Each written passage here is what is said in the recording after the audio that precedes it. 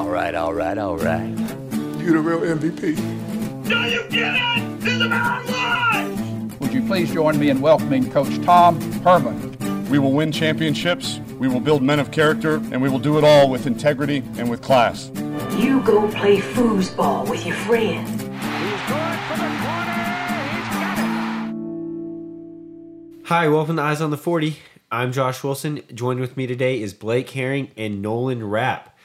On today's episode, this is a little bit of an emergency episode. Didn't know we would for sure be doing this one today. Breaking news. Well, That's my breaking technically, news. it's a little old news now in today's news cycle, but Chris Del Conte, new athletic director at the University of Texas. Before we get into that on today's episode, we're going to discuss the hire. We're going to talk a little bit about the college football playoffs, although next week we'll be coming back with a more full extent bowl preview. Then we have Preston Moore, friend of the pod, on today's episode to talk UT basketball. And then Nolan's got a running the screen for us. Should be a short and sweet episode. But yeah, let's get it going. Blake, give me your thoughts on the hire and what you're feeling, after this was announced. Yeah, I mean, excited about the hire. Really what perplexed me, that's my word of the day right there, what perplexed me the most about it all was, and this might not be, the right word. Did you pontificate on this? The stealthiness of it all and how it all went down. I mean, we had talked off air and everything we had read, the past month and the leading these past weeks. It sounded like it wasn't going to be until 2018 when we were going to get a new athletic director. We knew it was something that was in the works, but really wasn't something we were expecting to happen now. And it caught a lot of people, especially in the industry, off guard. Yeah, no, I would go with that. I mean, obviously, when Mike Perrin was hired, he was hired under an interim basis. So you knew at some point in time there would be an official AD hiring taking place, but that timeline just kept being extended and extended. I thought it was going to be at the beginning of 2017, and then it's like, no, he's going to fill out his contract.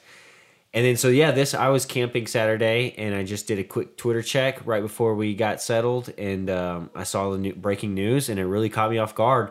But I'm with you. I think this is a home run hire. Just kind of give me your thoughts on what an AD's impact will be on the University of Texas, having one in place now. So, and this is where I don't know how to feel, right? Because as excited as I am about the hire, Chris Del Conte, we can call him CDC going forward. CDC. Let's do that. Yeah, CDC from this point. Little easier to say.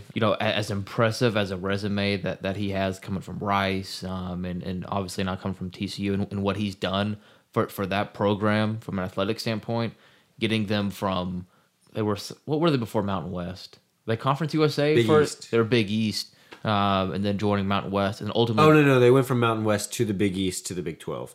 There we go. So I don't know what they were before the Mountain West. I think they're Conference USA. It's regardless. Yeah. Getting them where they were to where they are now, it's pretty impressive. Not just on the football front.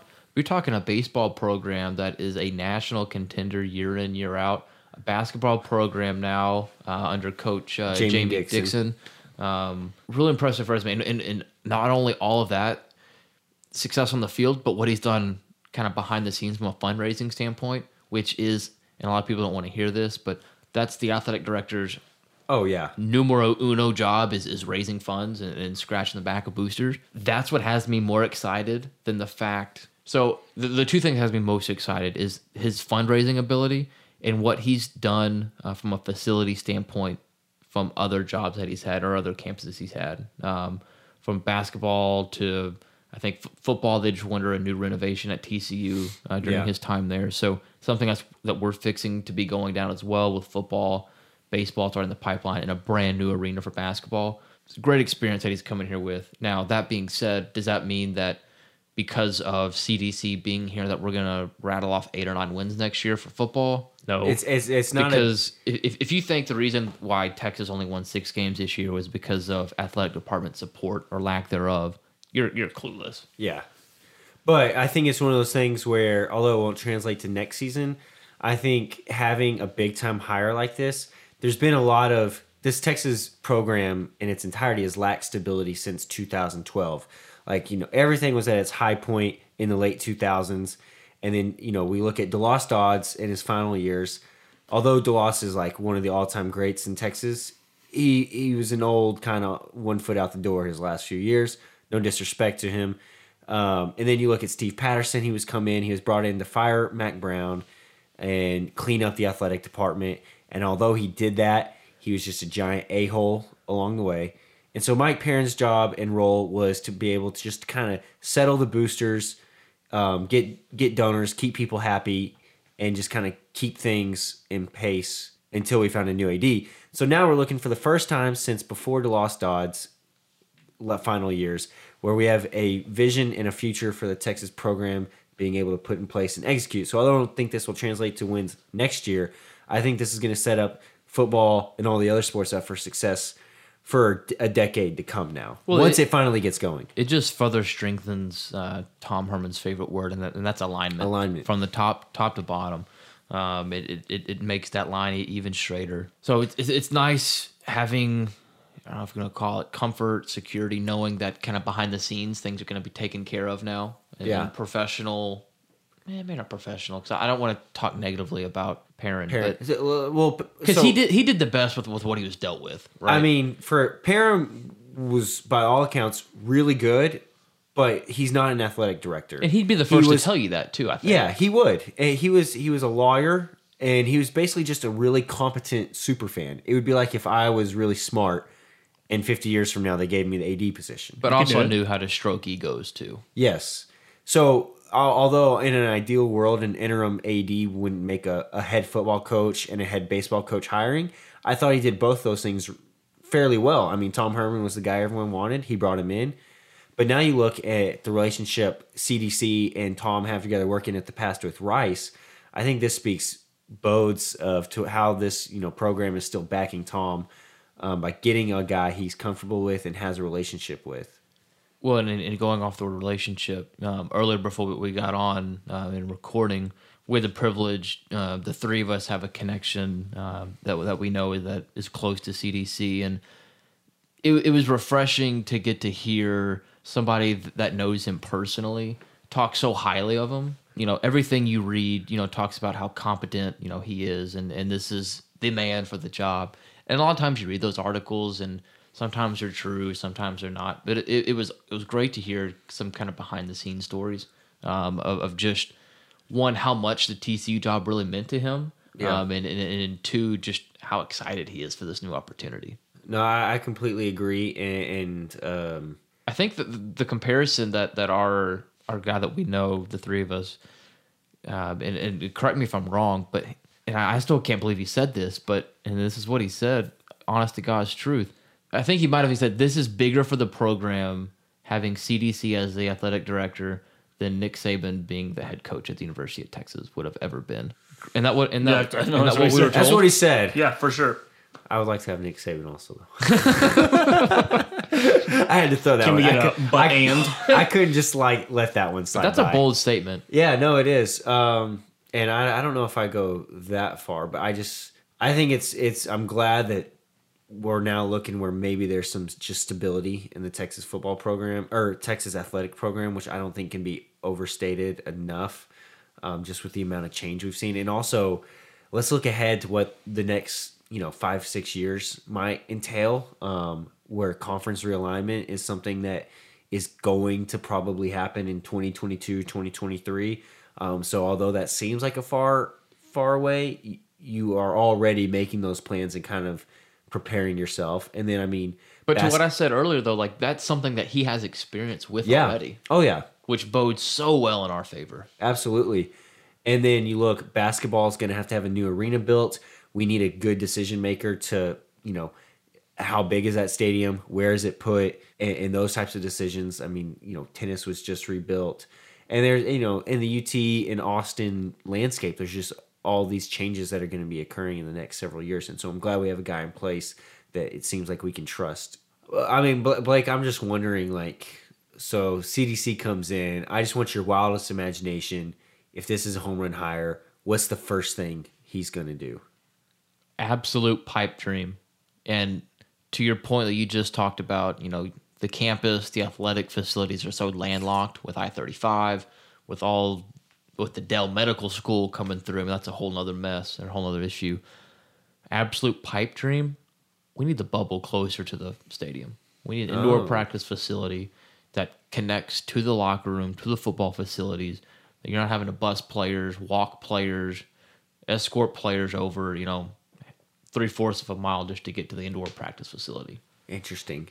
No idea how that gets done. Yeah. I mean, that's a 2-3 year project at least. But if you're saying pipe if I'm dream, dreaming big, yeah, I would say I'm curious to see what effect he'll have on game day atmosphere at football and basketball games.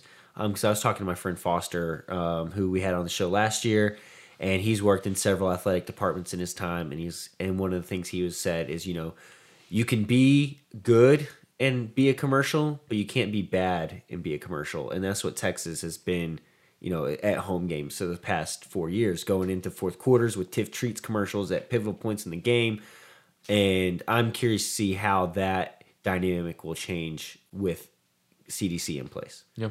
In all sports, in football, in basketball, in women's basketball, how he'll change those environments. That'll be real interesting to see what's game day atmosphere, what the student section looks like. Because that's something that Tom has even called out since the season's ended. Like, something's got to change there. Yeah, I agree. To really create, that home field advantage where teams really or teams fear coming to Austin. And I feel like that hasn't been the case. Yeah. For maybe a decade, yeah. Unfortunately. Well, I don't have too many more thoughts. Do you have anything else you want to say? I think this is a home run hire. I'm glad we got this done and we can move forward. Absolute home run hire. That being said, don't let this get to your head. This does not affect wins, losses for any program.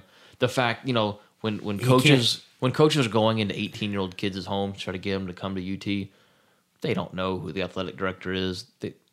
That means nothing. He's not playing left tackle next year, and that's one thing we really need to figure out. So, but yes, I think this is a long term. We'll look back and see his marks in place whenever UT is back. No doubt. But for now, no doubt, we'll wait. All right, now on the phone we've got our very own Preston Moore, fan of the pod or friend of the pod. What a treat! UT basketball savant or connoisseur. Preston, how are you doing today? Thanks for joining us. What's up, Preston? What's up, guys? Excited to be on the show. So this is the first time we're really talking basketball on the podcast this year. You're about as big as a UT basketball fan as I know, other than maybe like Taylor Levesque.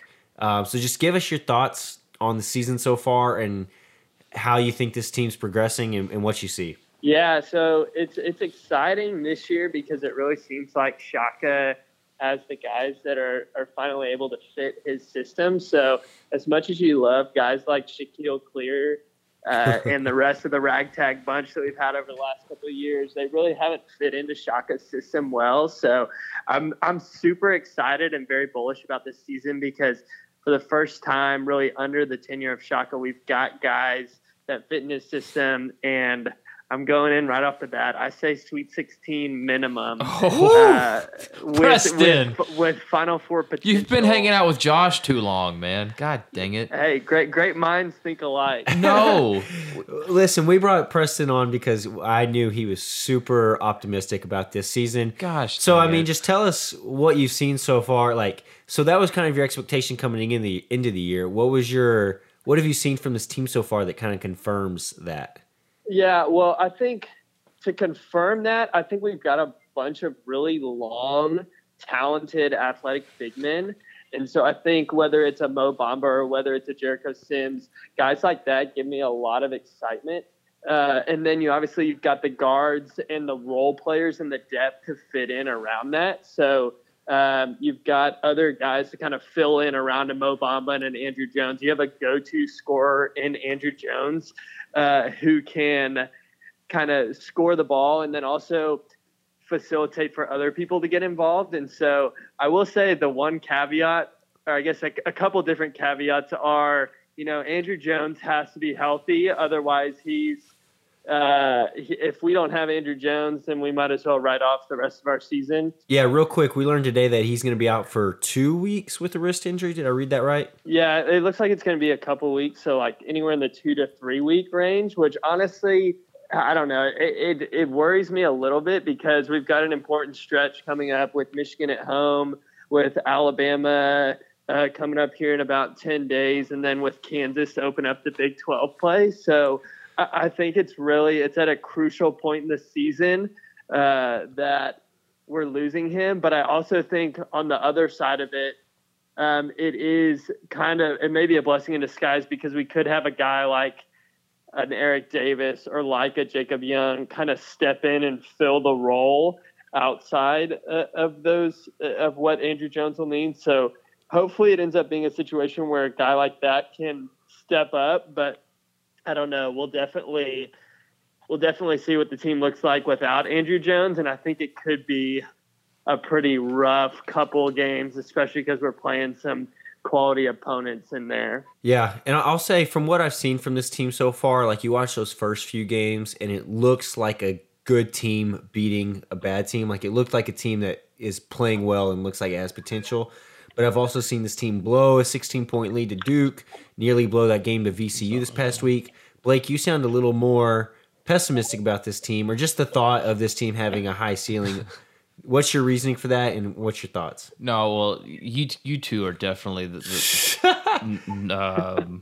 ahead of me when it comes to basketball knowledge of our team and whatnot. I'll get into it here in the next few weeks.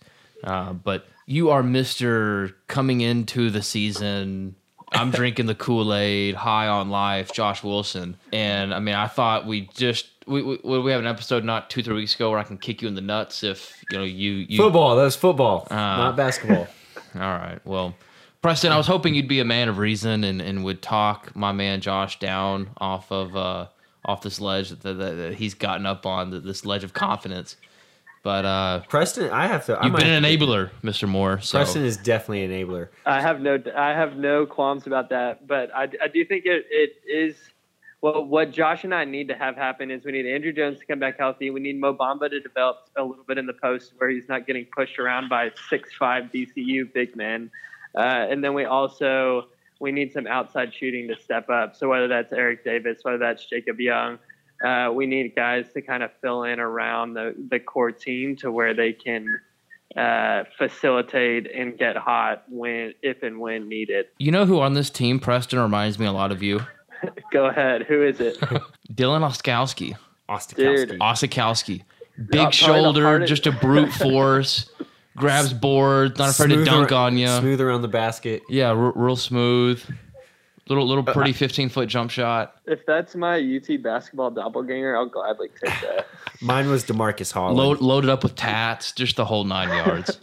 Dude, he's the glue guy that we've needed forever. I'm super high on him as well because even when Mo Bamba got his concussion, it was apparently because Ostkowski gave him a nice little elbow to the head. So have you seen? I don't think it was intentional, but he definitely is the kind of Rico Gathers bruiser that we've needed over the years, so we haven't had. I don't think we've talked about this on air. We might have off, but have y'all seen the billboard on I-35 by the bubble? Yeah, that's promoting Texas basketball. That photo of Dylan and just like his shoulders. I mean, he's playing the wrong sport. I mean, yeah, we've discussed he definitely should suit up for at tight end for Texas in the bowl game. There's no doubt about that. Well, considering we don't really have a tight end, we might as well suit him up. Have a two-sport athlete like the good old days. Hey, Preston, you brought up two things that I want to talk about, and both of those on the offensive side of the ball. Two things that concern me about this team is one, the lack of outside shooting or the lack of consistency with outside shooting, especially talking from like the guards in this position. And then secondly, I haven't liked what I've seen from Mo Bamba offensively so far, and I'm just curious your thoughts on those two things. Yeah, I agree. The outside shooting, we have to shoot at least 35% from the three-point line to have any kind of hope. I think week in and week out, especially in a very deep Big 12 this year.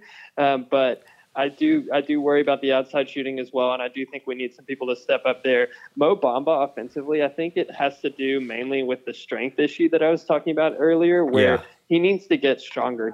I think he put on 20 pounds of muscle since he came to Texas, and he honestly needs about 20 pounds more because he's been a liability at the end of the game so far. And so I think that he's got to get stronger and he's got to develop a little bit more touch and post moves. But his outside shot looks really good. He shoots free throws really well, which has never really been the case for UT big men. And so I honestly, like he's got an outside shot, which when you have a longer wingspan than anybody in the NBA currently has, I think it'll just take some time, but he's just got to get tougher. And hopefully a guy like Osakowski will kind of toughen him up and make him stronger. But I think those are kind of the two Achilles heels that you bring up, Josh, are outside shooting and then Mo Bamba's offensive lack of prowess, because he really has been a liability at the end of games. But I think he'll get better as the year goes on. I worry more about the outside shooting than I do about Mo Bamba's offensive ability. And I mean, for what he lacks offensively, defensively, he has been just an absolute wrecking ball, like averaging 4 blocks a game, protecting the rim, making every shot difficult. The one thing I do want to say is, Mo Bamba is without a doubt a one and done. He's going to be a top 5 lottery pick. And it kind of frustrates me because it seems like at Texas, other than Kevin Durant, we've had all these guys who leave after 1 year, but we haven't necessarily gotten to see like the fruit of having first-round lottery picks. I mean, we had Jarrett Allen, who didn't do much. We had Tristan Thompson. Turner. Yeah, Miles Turner, who goes to the NBA and becomes a stud. Thanks, Rick Barnes. But then you look at like Avery Bradley, Tristan Thompson, Corey Joseph, like all these guys that became solid NBA players but didn't necessarily do that much at their time in Texas. And then you watch Duke with Marvin Bagley, and you just see like a completely polished basketball player. Well, part of it, I think, is you look, and this is true for, you look at Texas basketball probably the last 3 or 4 years, some of the big names we've had, they've been the only name on campus, right? Where you're just looking at one and done per year. You look at Dukes, the Kansases. Yeah. I mean, they're loaded with 2, if not 3 guys a year. Where that talent alone will carry you to a Sweet 16. That Preston is predicting for us, which I still can't believe.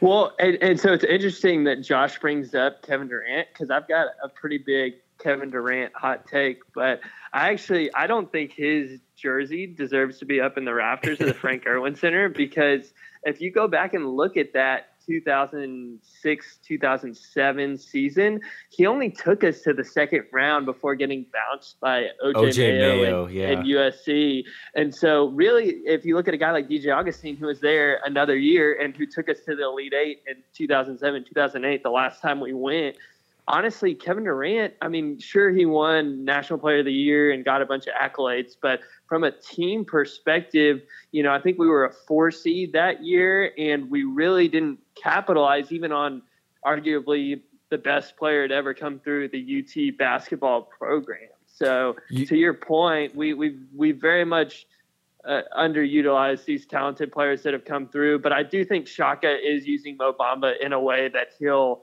alter the game on both the offensive and the defensive end. And so I worry less about Mo Bamba and Shaka Smart than I do about Rick Barnes and any number of players that you just listed off there. Yeah, well said. And you're right about KD and only going to the second round. I just meant from a perspective of watching like a top 5 pick perform like a top 5 pick the entire season. Like, I mean, he was National Player of the Year, could put up 30 any night, but I get your point. Okay, so we're looking ahead. We got Michigan Tuesday, and then we're not far from Big 12 play. What are you projecting as far as Texas falling in the Big 12 perspective? Yeah, so I think the issue with the Big 12 this year is that top to bottom in basketball, it's just very deep. And I know Kansas. Well, I mean, that's been the case for the past few years. The Big 12's been a very strong basketball conference. But I agree with you. That's true. But I think almost uniquely this year, where I think the Big 12 could have 7 or 8 of the 10 teams make the NCAA tournament. And you look at it, yeah, sure, Kansas has lost back-to-back home games under Bill Self for the first time under Bill Self's tenure, but I think they're probably still the favorite to win the Big 12. You've got TCU playing really strong under Coach Dixon, a former TCU alum. You've got Tech playing well. You've got OU playing well. So you look at across the Big 12, and honestly, I could see us competing at the top of the Big 12, but I think probably more realistic in the 18 Big 12 conference games that we have. I think if we go 8-10, 9-9, 10-8, I'm not terribly disappointed, because I think that puts us in the 6 to 8 seed range. Anything above that, I'm obviously ecstatic about. Anything below that, and I mean, if Shaka didn't make the tournament this year, sadly, I think the president has been set with Coach Strong that Texas would get rid of a coach. It'd be interesting to see what Del Conte would do if Shaka misses the NCAA tournament this year, but I have to think that we'll be a solid Big 12 team that can beat anybody in the conference, but then also will take care of business, against an Oklahoma State or a team that maybe not as good. But I just think the Big 12 is so stacked that, probably any given week in the 2 Big 12 conference games that we have, we'll probably be playing at least one ranked team every week. So I think it'll be a gauntlet going through the Big 12, but I think that'll prepare us well for the NCAA tournament. Yeah, I agree. It'll definitely be a fun conference to watch. You kind of threw me for a loop there, going from Sweet 16 to we might miss the tournament. Well, you got to cover all spectrums there. You covered a wide spectrum. Welcome to the dark side, Preston. I legitimately, I'm so high on this Texas team. I really don't think that there's a high probability of that being the case, but I do think you have to at least cover it if for some reason we crash and burn similarly to a 2009, 2010 Texas team. Yeah. But it has a different feeling under Shaka than it did under Rick, because even, we're 6-2 right now with close losses to Duke and Gonzaga, but it still seems like this team is developing and peaking to where Shaka, unlike Rick Barnes, a Rick Barnes coach team peaks in December, January, whereas a Shaka Smart coach team, that's why I'm not really worried about losing Andrew Jones for 2 or 3 weeks as long as he comes back healthy, is because Shaka gets his teams playing their best basketball come March. And so that's what's most important. It's different than football. In football, you lose one regular season game and you lose all your margin of error, and then you lose a second one and then you're pretty much out of it. Yeah. In basketball, as long as you make the tournament, and even, like I said, if we go 8-10, 9-9 in conference and are an 8 seed, honestly, that's as good a chance as pretty much, you see 11 seeds making runs to the Final Four. You see 10 seeds, 9 seeds, 8 seeds. So I just want to get to the tournament and see what happens. Obviously, a higher seed would be better, but I just want to dance come March. I think we'll be there. And, I think this team has the capacity to beat any team in the country. But like we mentioned, it's just going to be that outside shooting.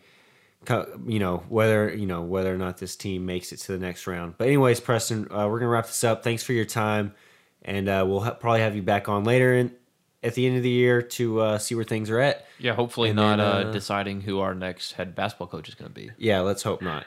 But, yes, absolutely. Appreciate the time, guys. Always love being on the show. All right, no game to digest this week, but we still got a running the screen. Nolan, tell us what you're thinking and how you're feeling today.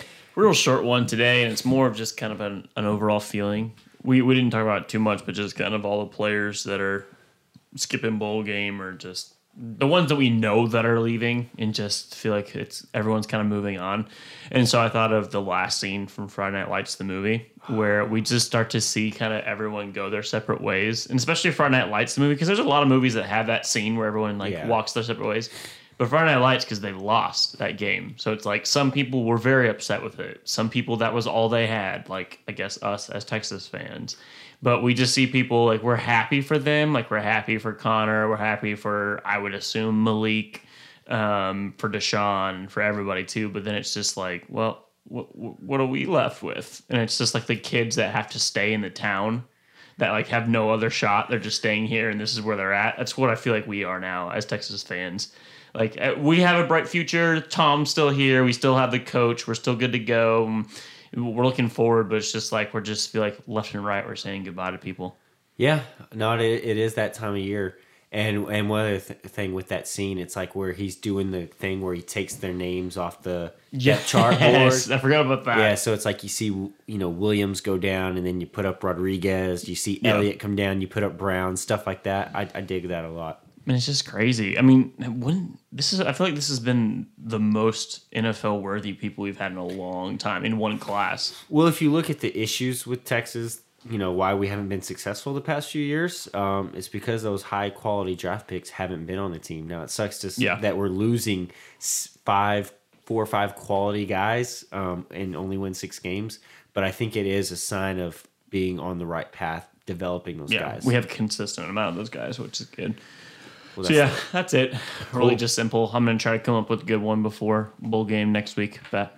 All right, Blake, let's go to our college football playoff pick'em. We're all the games have passed. The playoffs are set. We're a little late on the reaction takes, so I'm not going to give those. But the final four, we've got Clemson, OU, Georgia, final spot, Bama. So my teams, I have OU and Bama. You squirreled out there. Georgia and Clemson with Bama. Hey, you got pretty squirrely there. I came real close to nailing 3 of those 4. Yeah, I came a lot closer close. than you would have liked. Yeah, for sure. Honestly, though, I think OU and Auburn were the hottest teams going into the playoffs. So I didn't get to watch the full Auburn Georgia game in its entirety, but I did see the first quarter. I thought that game was over. Yeah, that's all I saw for that whole game. Spurs had a game that night at work, and I remember looking back on my phone and seeing like Georgia somehow pulled it off, and not only pulled it off, but just whooped them. Yeah, I mean, it looked like they just dominated that whole game. So, but I think you're right. Coming into that stretch, that week of games, you'd have thought Oklahoma and Auburn were some of the 2 hottest teams, and Oklahoma looked the part. Which, believe me, I would rather lose this bet than watch Baker Mayfield, who's already held up the Heisman, now hold up a college football championship trophy. Did you even watch the Heisman? No, I couldn't. I couldn't watch. Nothing really to even watch there. No, I There's mean, no it was surprise. Honestly, it was one of the most lopsided Heismans. Like, Lamar Jackson was definitely going to win last year, but I felt like you could make some arguments for McCaffrey and Fournette. Yeah. This year, it was like, hands down, Mayfield was the only real option. For sure. That's about the extent I want to talk about that. I feel like and I might be missing a good year or 2 in the meantime or in the middle here, but I feel like the stage was set so high with Manti Te'o's girlfriend that ever since then the Heisman hasn't been what it used to be. Like, he set the bar so high for what the Heisman trophy ceremony is like. For unprecedented reasons, he set the bar so high. In very, very odd, adverse ways. That's the cream of the crop when it comes to Heisman. It's funny. I checked my time hop, and apparently, the year RG3 won the Heisman, I got very passionate about Monty Ball from Wisconsin winning the Heisman, and I now his thing popped up on my Facebook wall of oh, you liked the Facebook page Monty Ball for Heisman, and now it updates his career and stuff, and I'm like, how am I still on this? I completely forgot I cared for a week. You choosing a hill to die on doesn't sound like you at all, Josh. No, not but at all. At the end of the day, as much as I wish for our contest's sake that Ohio State would have found its way into being one of those Final Four teams where I could have 3 of those 4, I think at the end of the day, selection committee made the right selection there. I do as well, and I've gone on record that I'm vehemently opposed to multiple teams from the same conference being in play here. The only reason I'm letting this slide is because Bama and Georgia haven't lined up against each other.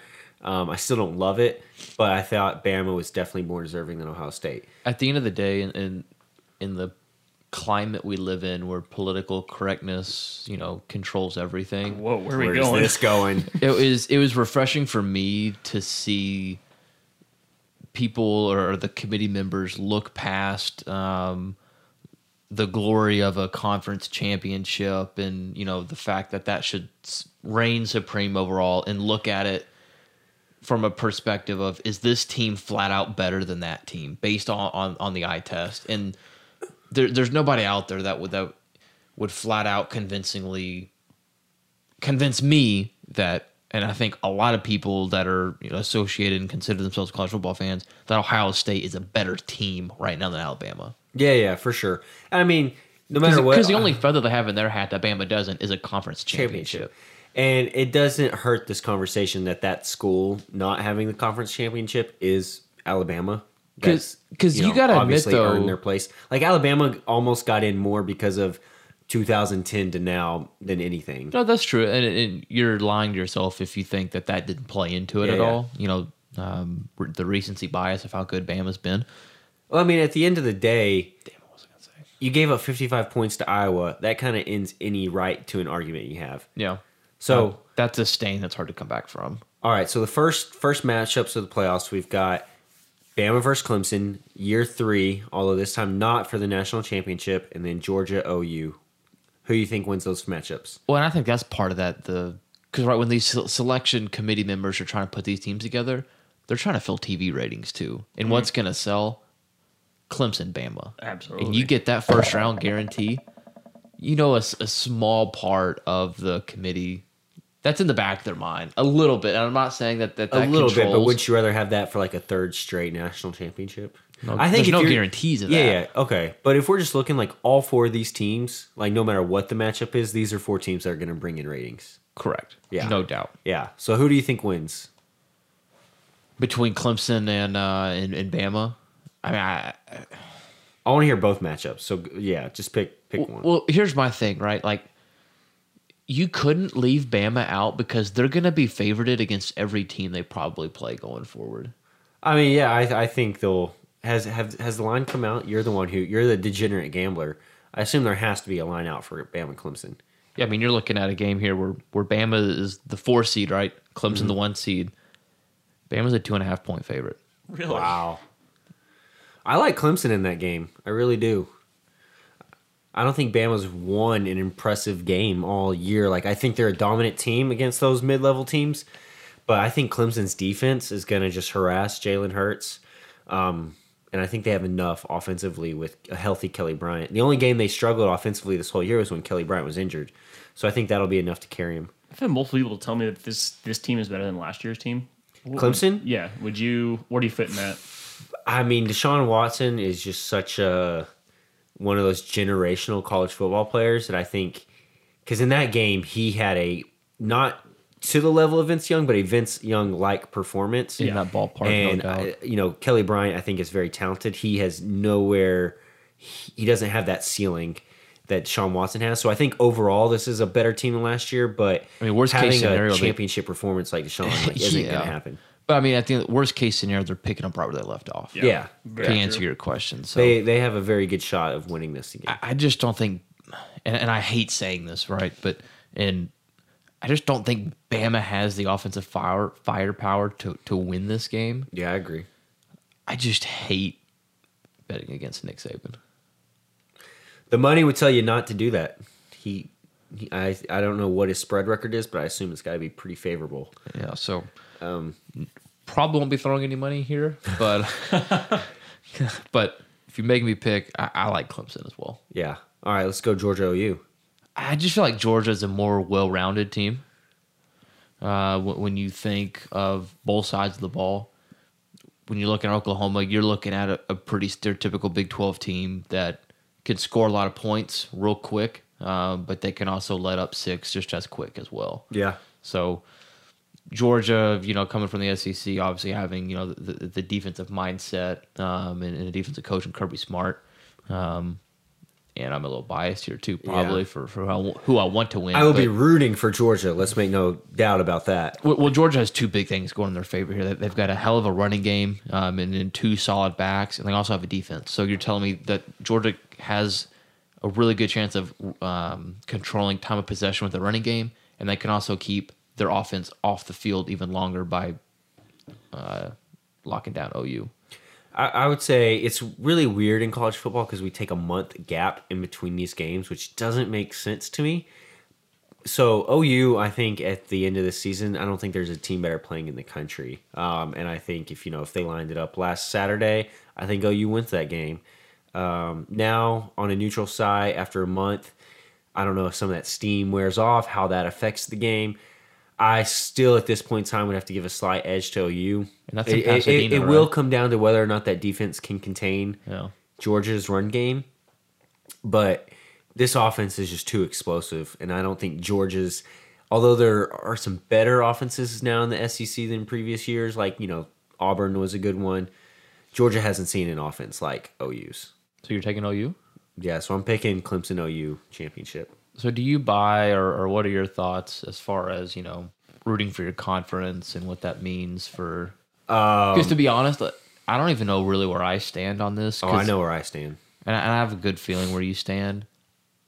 I see both sides of that argument. So I really have a hard time. I am interested in the outcome of one school and one school only, and that's the University of Texas. The only time I'm in favor of another team's outcome is when it could help our strength of schedule. But the one rule that I've learned in my young life is anytime you think it's a good idea to root for OU, it's not.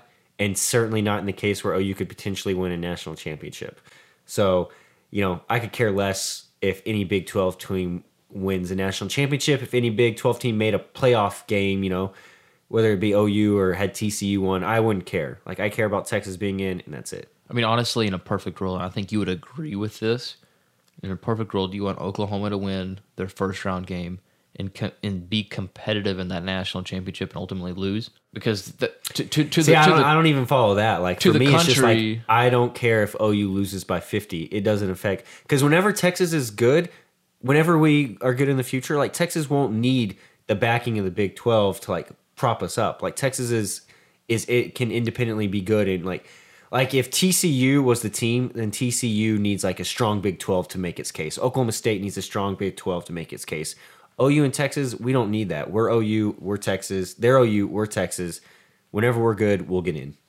I mean, you say that, but we just talked about earlier how Bama needed, they relied heavy, or the committee relied heavy on Bama's recent success and the SEC's recent success. And that's probably what got them in. Bama's recent success. I mean, the SEC has nothing call to it what do you with want to. They've been the king of that conference, and because of that played a strong role in them landing that fourth seed, in my opinion.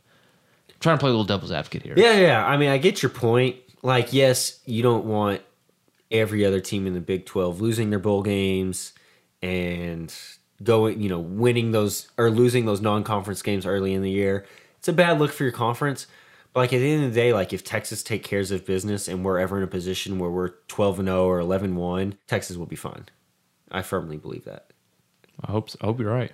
OU be damned. And I hope that's sooner much rather than later. All right, let's go outside DKR. Nolan, wrap it up and tell us what's going on outside the football field. Yeah, we just got a couple quick things. Unfortunately, on Saturday, our women's volleyball season came to an end.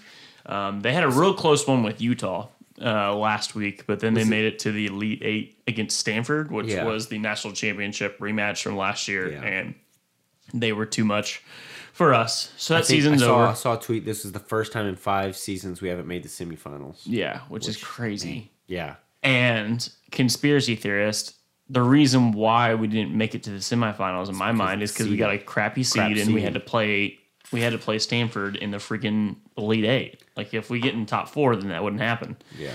But who cares? I do. I care. I actually care, but it's what's done is done. So good run. Absolute good season. They perfected the Big 12, so nothing to take away from them. Just wish we could have sent you out with a natty. We talked about men's basketball. We beat Florida A&M and then VCU on Shaka's old home court, which was too close. Yeah, well, I mean, we blew a 19-point lead in the second half. Seems to be a recurring theme. Yeah. So, yeah, we're doing well. And then we play Michigan tomorrow because we're recording on Monday. But you'll probably hear this on the day it happens. Yeah.